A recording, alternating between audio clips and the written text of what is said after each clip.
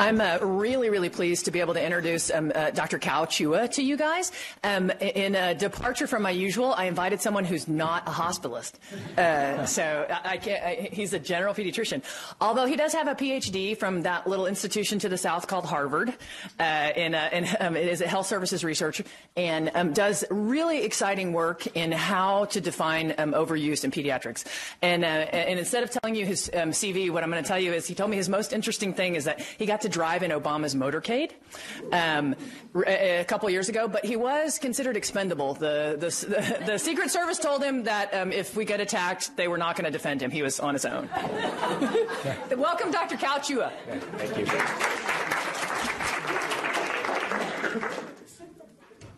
I should also note that Tim Kaine was my passenger, so he was also considered expendable. So I'm going to thank you, of course, for attending, and thank you, for Sean, for inviting me. The title of my talk is Defining and Measuring Overuse in Pediatrics, and I don't have any conflicts of interest to disclose.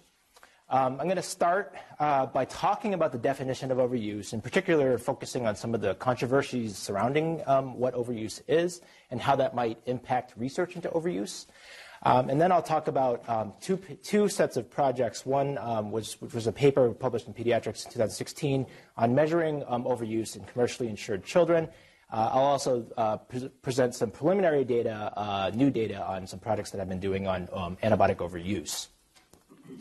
So just to start off with, I wanted to kind of articulate some of the more common definitions of overuse in the literature. Probably the most commonly cited one is by Chasson et al., who wrote on behalf of the IOM in 1998. He defined overuse as providing a service when the potential for harm exceeds the possible benefit.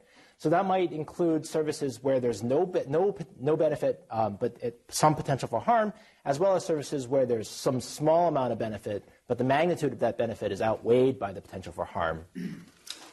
David Baker at the Joint Commission wrote a more recent definition in 2013 that agreed with Chasson's definition, but also included services that had a, quote, undesirable trade-off between benefits and expenditures. So, for example, cervical cancer screening for most children is something that would be, if you kind of did that for every child, you might have some early detection for a few children, but the cost of that would be almost prohibitive. So the only difference between these two definitions is really that Baker kind of explicitly recognizes that high healthcare spending is a harm to society, whereas the Chasson definition was a little bit more nebulous on that point. Now, if you accept that definition, it becomes clear why reducing overuse is so appealing, because overuse essentially drives up healthcare spending without improving quality, in some cases worsening it. So therefore, reducing overuse can actually improve quality while decreasing spending. And normally that's not the case. Normally, in order to improve quality, in many situations, you actually have to increase the amount of money that you spend. This is a rare win-win in healthcare. We don't really see this opportunity very often. And indeed, the Choosing Wisely initiative kind of made this argument. This was an initiative essentially where medical societies across the country came up with lists of services that should be avoided because they just don't improve value. But despite this opportunity, it still appears that that overuse is widespread. So let me just kind of briefly go over some of the empirical evidence for this. On the adult side, of course, we're at Dartmouth, so I would be remiss not to mention that Dartmouth's Atlas of Healthcare in the early 90s, or the kind of mid-90s, started demonstrating wide regional variation in Medicare spending between geographic regions, suggestive of rampant waste. Aaron Schwartz more recently used Medicare claims to demonstrate that about 26 to 45% of Medicare beneficiaries receives one of 26 low-value services in a year. Carrie Kalla, who's a health economist here at Dartmouth, also demonstrated high overuse for 11 services defined as low value by Choosing Wisely. For example, 46.5% of Medicare beneficiaries undergoing a low-risk non-cardiac procedure received some sort of preoperative cardiac testing like an EKG or stress test. So on the pediatric side, both Sean and David have worked on this Dartmouth Atlas of Children's Healthcare in Northern New England, which was published in 2013 and demonstrated wide regional variation in pediatric care for common conditions in the states of New Hampshire, Vermont, and Maine. And so, for example, one of the findings is that children in Lebanon are 2.7 times more likely to undergo tonsillectomy than children in Burlington. Similarly, there have been a lot of studies using the FIS database, which you may have seen, which have shown kind of wide variation in care for conditions like asthma and bronchiolitis among tertiary U.S. children's hospitals. And then finally, in a teaser of the paper that I will present later, my research suggests that about 9.6% or about 1 in 10 commercially insured children receive one of 20 low-value services in 2014. Now, this brings up a question, which is, if reducing overuse is such an obvious win-win, why is it so widespread? Why do we have any overuse at all, given this amazing opportunity to improve quality while potentially decreasing spending? So there are a couple of explanations that have been offered in the literature. So one is simply that providers don't know the benefits and the harms of interventions, that essentially this is a lack of education issue, and that if you were to kind of increase education and awareness, that you would be able to eliminate some forms of overuse. Another kind of more subtle possibility is that providers may know that the average effect of an intervention is 0, but think that their intervention may work for their patient anyways. And this is the idea, that just gets at the idea of mean versus variance, right? So even if the mean of effect of an intervention is 0 across a bunch of patients, that kind of hides the fact that there are some responders and some non-responders. So maybe a physician or a provider may say, well, I'm hoping that you're going to be one of the responders. A third possibility, which is more pessimistic, is that providers know that the care that they're providing is low value, but do it anyways for some sort of self-interested reason. So the most egregious example would be inducing care, essentially unnecessary care, because you financially benefit. This may be more common for like high reimbursement services, for example, under fee-for-service. This idea of defensive medicine, that ordering a low-value test may actually not benefit the patient, but it benefits the provider because it may decrease their likelihood of being sued. And then discomfort with uncertainty, the idea that ordering a low-value test may actually psychologically assuage the provider that they are doing everything that they can to essentially not miss anything. So I think these are all important. There's no doubt that these play a role in overuse.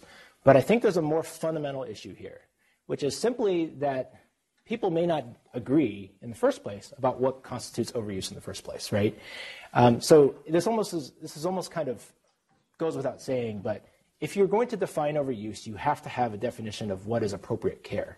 And oftentimes, for example, you might look at a clinical practice guideline written by a medical special society, or look at Choosing Wisely to determine the circumstances under which something is appropriate or not. Now, any kind of notion of appropriateness is inherently a subjective judgment that involves first deciding which harms and benefits you're going to count in your calculation, but also how much to weigh them. And because of the subjectivity, there's room for disagreement. And there are probably going to be, and there are providers who will disagree with the judgments made in, for example, clinical practice guidelines. When this is the case, what ends up happening is the providers will order care that they think is not low value, that they don't think is overuse. They're acting on the patient's behalf, but that appears to be overuse according to this external kind of definition. So the example, we know that antibiotics for colds are considered to be overuse. If you look at the guidelines for this, what are they focusing on? They're focusing on, for example, the lack of physical benefits to the patient, the lack of physical harm to the risk of physical harm to the patient, and the risk of physical harm to society via increased antimicrobial resistance. So this is kind of basically, essentially these guidelines are essentially proposing a definition of value that mostly focuses on the kind of the physical consequences of this practice. But they don't consider, for example, the potential emotional benefit of reassuring the patient that their illness is being treated aggressively, or even kind of this financial benefit to the patient, which is that writing a cheap antibiotic prescription is actually sometimes better for the patient in terms of both time and cost relative to a follow-up visit. These are the fact that the guidelines kind of don't consider these explicitly is itself a subjective judgment. It happens to be one that I agree with, and that probably most of us would agree with, but many providers do not.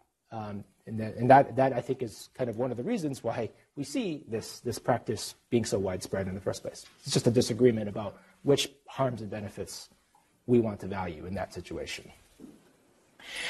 Now, there is no way that I can definitively make the statement that one form of value, one conception of value is correct. That's a much longer discussion. But what I will say is that the fact that there isn't consensus about what constitutes overuse is kind of a problem for people like me who try to measure this, because ultimately, whatever definition you use, somebody's not going to be happy. And as I found, just personal experience, in some cases, it can be offensive to people because you are essentially calling into judgment maybe their own clinical practice. I don't think there are any easy solutions to this problem.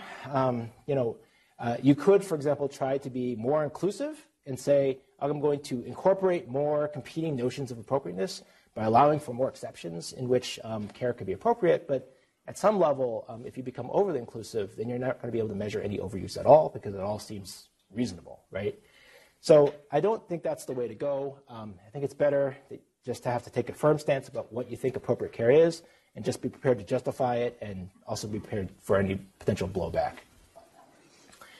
So kind of just to summarize this portion of the presentation, I think the definition of overuse seems easy to understand, harms exceeding benefits. But in real life, it's actually quite difficult to apply and operationalize because there's not consensus over which harms and benefits to consider and how much to weigh them.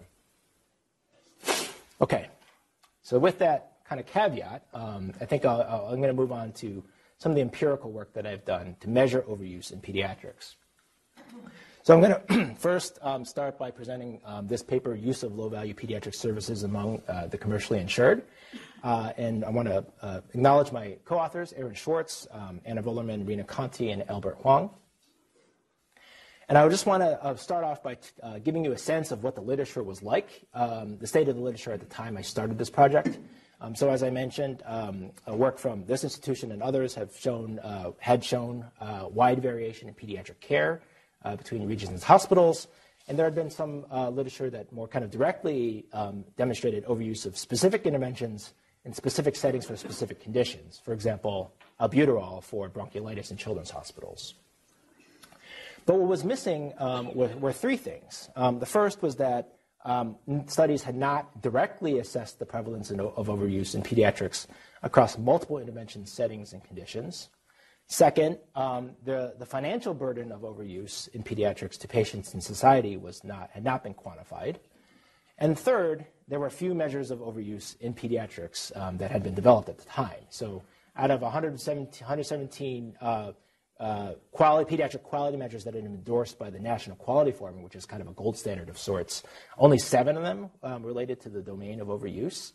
And in a systematic review of pediatric quality measures published by Samantha House here at Dartmouth, that came out very shortly after this study was published, only 20 out of 386 measures related to overuse. So there was a real deficit in our ability to measure this problem. So my study essentially set out to measure the prevalence and financial burden of overuse in pediatrics across a variety of conditions, settings, and treatments. The approach that I took to do this was to construct 20 measures that directly identify pediatric overuse in claims data.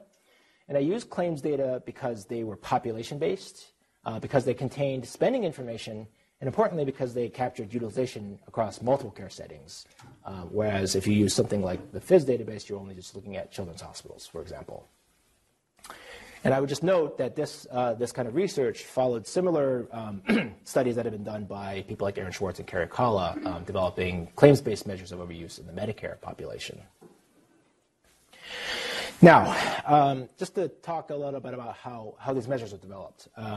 So in the fall of 2015, our research team began sifting through low-value services in pediatrics, and we looked at sources like Choosing Wisely. We looked at things that were recommendations that were grade D, which is basically do not do, according to the U.S. Preventive Task Force.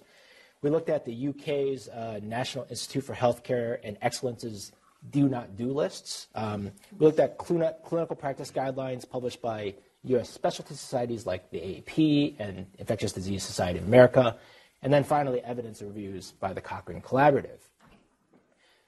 Through this kind of process, we actually compiled over 300 candidate low-value services that could have been, we could have taken further for measure development, but in the end, we had to exclude the vast majority of them because judgments of appropriateness required some sort of information that just was not present in claims. So, for example, IV fluids are commonly overused for gastroenteritis, but if all you see is a diagnosis code for gastroenteritis and a CPT code for IV fluids or something like that, you have no idea how severe that particular patient is, and therefore no ability to judge whether it's appropriate. So that actually ended up excluding the vast majority of these 300 services. The other exclusion we made was we kind of identified things that were likely to be kind of small potatoes, infrequent in pediatrics, such as EEGs for headaches, and ultimately kind of went through an iterative process, settled on 20 services that we thought were reasonable to kind of operationalize in claims using data elements such as diagnosis codes, procedure codes, demographic information, et cetera. Now, there were three kind of subclasses of low-value services among those 20 services, those 20 measures. So there were 6 diagnostic tests, including population-based screening for vitamin D deficiency, which is a choosing wisely recommendation, IgE and skin prick tests for children with eczema, again, a choosing wisely recommendation, RSV testing in children with bronchiolitis, which was based off the AAP clinical practice guideline, blood testing in children with a central fiber seizure, again, an AAP guideline, cervical cancer screening in children, which is a U.S. Preventive Task Force recommendation, and then Group A strep testing in children less than 3, which is an Infectious Disease Society of America recommendation. There were also 5 low-value imaging tests, X-rays for the face and head and face trauma, ultrasounds of the testicles, essentially, in children with undescended testes, sinus imaging in children with acute sinusitis, neuroimaging in children with simple febrile seizures, and similarly neuroimaging in children with headaches. Prescription drugs, there were 9 measures, cough and cold medicines for children under the age of 6, antibiotics for a broad variety of conditions, including upper respiratory infections, otitis media with effusion, swimmer's ear, tonsillectomy, bronchiolitis, oral steroids for bronchiolitis, short-acting beta agonists for bronchiolitis, and finally, acid blockers for infants with reflux. Now, for each of these measures, these 20 measures, in order to kind of quantify prevalence, as opposed to just looking at service counts, we defined a denominator of individuals who were potentially eligible to receive the service. So, for example, cough and cold medicines in young children, that measure, the denominator was children under the age of 6. And antibiotics for upper respiratory infection, the denominator was children who had a diagnosis of upper respiratory infection during the year. Now, in the main analysis, we constructed measures that were really deliberately constructed to be highly specific. And what do I mean by that? What I mean is that these measures were designed only to capture care that was, in fact, low value or inappropriate, potentially at the expense of making the measure so narrow, overly narrow, that you may actually miss some instances of appropriate care. So in other words, we were willing to sacrifice sensitivity for specificity. Okay? Now, in order to come up with a very highly specific measure, we had to undergo a very time-consuming process in which we first kind of reviewed the literature to determine the circumstances in which the application of a particular service may have been appropriate. And then we had to kind of operationalize these circumstances into some exclusions that using data available in claims. This is the part that actually took the better part of 4 months to essentially comb through the ICD-9 manual, for example, to kind of come up with all of the codes that relate to the exclusion that you're trying to operationalize. Let me give you an example. I can't obviously go over all 20 of my measures for the sake of time, although I'm happy to talk about any of the individual ones if you want. So for the oral antibiotics after tonsillectomy measure, essentially the denominator here was just we first identified children who underwent tonsillectomy based on a current procedure terminology code. And then we defined the kind of the inclusion criteria as any antibiotic prescription fill on the day of tonsillectomy or within the following 3 days. The exclusions that we made were, we looked back on the day of the antibiotic fill and looked to see if there were any antibiotics on the day of the tonsillectomy or the previous 3 days for any sort of bacterial infection that may have potentially made the antibiotic, reasonable, such as an ear infection. And then we also excluded children who had any diagnosis code indicating a complex chronic condition, like maybe kids with a vent or a trach, people who are immunodeficient, because it may be arguably reasonable to treat those immunocompromised patients a bit more aggressively. So this gives you a sense of the complexity of actually operationalizing those exclusions. So this is just the first one about bacterial infections. This is a short list. This is not even the complete list of bacterial infections, but it just kind of gives you a sense of how difficult it really is to actually translate these exclusions into something that can be operationalized in claims. Okay, so now that we developed those 20 measures, what do we do with them? Well, we took data from a database called the Chua Market Scan Commercial Claims and Encounters database in 2013 and 2014. So Market Scan, for those of you who haven't come across this, is actually a convenient sample of claims from about 47 million people who receive insurance from over 100 employers in all 50 states. And by and large, many of the data contributors to Market Scan are self-insured large firms that contract with insurers essentially to administer benefits, but they pool risk by they don't use the insurer to pool risk. They pool risk within their own firm. 2014 was the year in which we measured low-value care, and then we used 2013 just as a look-back year in case we wanted to look, for example, a diagnosis code indicating a complex chronic condition, for something like that. So because we needed that look-back year, we ended up subsetting to about 4.4 million children aged 0 to 18 who actually had 24 months of continuous insurance, or as it were, continuously insured since birth, depending on if you're talking about a baby or not. Overall, that 4.4 million number represents about 5.6% of the children in the U.S. and about 12% of the 37 million privately insured U.S. children, so about 1 in 8 privately insured children. We had measures of use, including the percentage of the denominator who received each service at least once during the year, and then across all the 20 services, essentially the percentage of the sample who received any low-value care at all.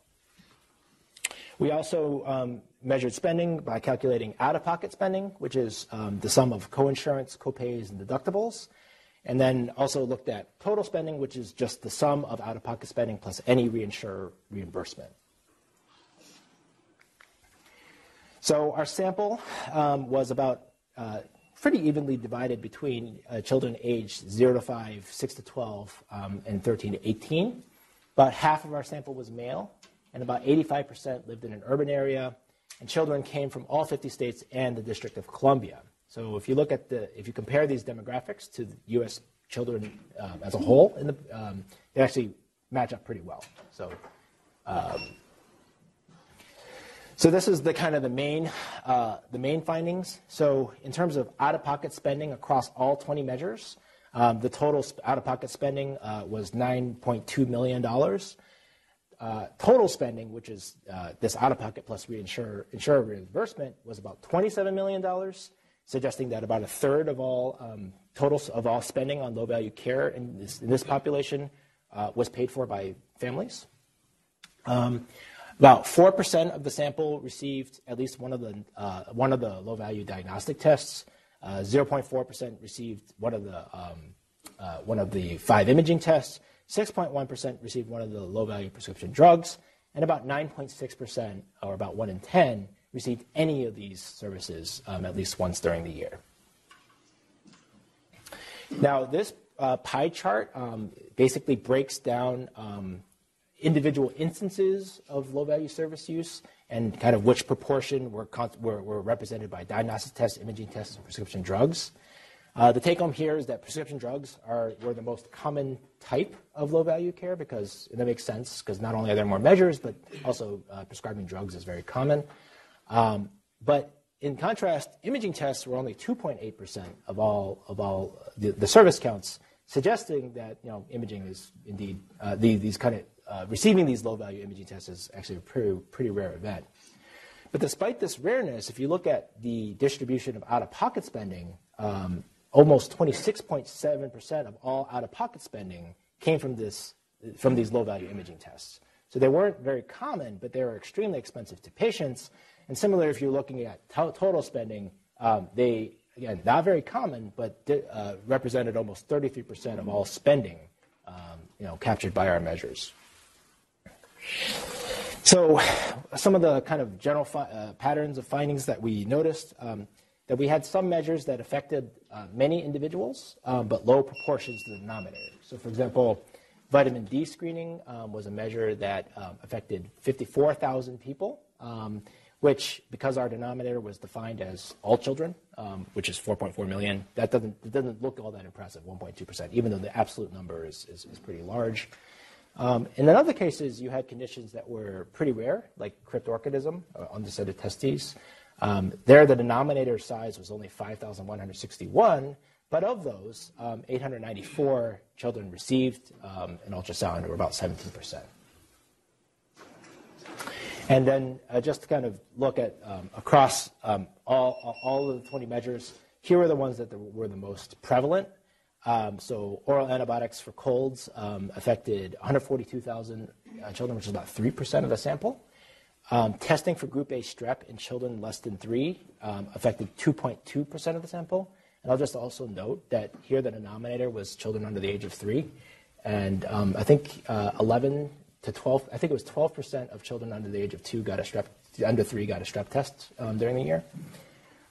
Screening for vitamin D deficiency was, as I mentioned, about 1.2% of the sample.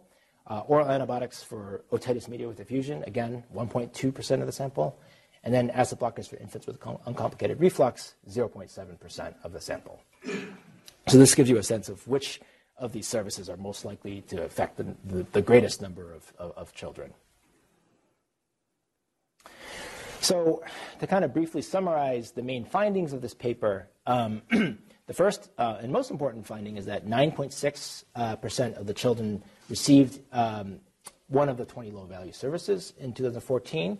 And while that number may not blow you out of the water, I would just note that this is only 20 measures that we're talking about. So if you can show that essentially with just 20 measures that 10% of children receive low-value care, that's, to me, seems like evidence that this may be a widespread phenomenon, especially when you consider that children don't actually see their doctors all that much and don't have a lot of opportunities to receive low-value care. And so I think those two things together, at least in my mind, suggest that this may be a widespread phenomenon. Also, 1/3 of spending on low-value services would pay out of pocket by families. And I think we all know that cost sharing is increasing and not decreasing as we move towards high-deductible plans. The potential for us as pediatric providers to inflict financial harm on patients is only going to get kind of higher over time. Total spending on the 20 services was $27 million. Now just bear in mind that we're talking about a sample that represented about 1 in 8 children. So if you make the strong assumption that this sample is representative and basically multiply that by 8.2 or so, you end up with an estimate of about $227 million annually just for privately insured children alone, not to mention publicly insured children, obviously.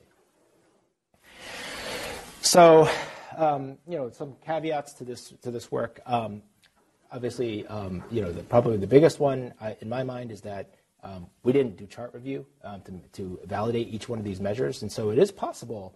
And actually probably probable that there is some misclassification of appropriate care as low value because simply we just didn't have the information available to be able to make that assessment.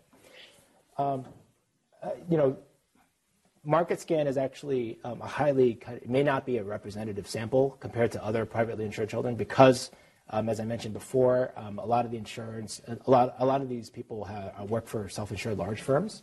So it's possible, for example, that their coverage may be particularly generous.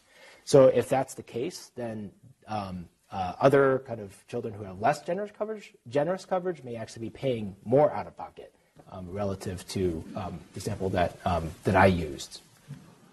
There's also uncertain generalizability to publicly insured children, and I can actually see this going both two ways, because on the one hand, public insured children have access barriers that may make them less likely to receive care of any value, regardless of whether it's high or low value. But at the same time, it could be that once they do receive care, there may be some systematic disparity in the quality of care that they do receive, which would tend to increase their rates of overuse. So that's kind of an interesting question that I'm going to talk about a little bit later. There's also, as I mentioned, this is certainly an underestimate of the true prevalence and financial burden of overuse. Not only was this just 20 measures, but I didn't really do a full cost accounting. I only just looked at direct medical spending associated with these services, not things like the ER visit for anaphylaxis from an unnecessary antibiotic, right, which could be costly. So just as the take-home points, I think this paper suggests that overuse in pediatrics occurs frequently across multiple conditions, settings, and treatments. And furthermore, that among privately insured children, at least, about 1/3 of the spending on low-value services is paid for by families, demonstrating that overuse can cause financial harm.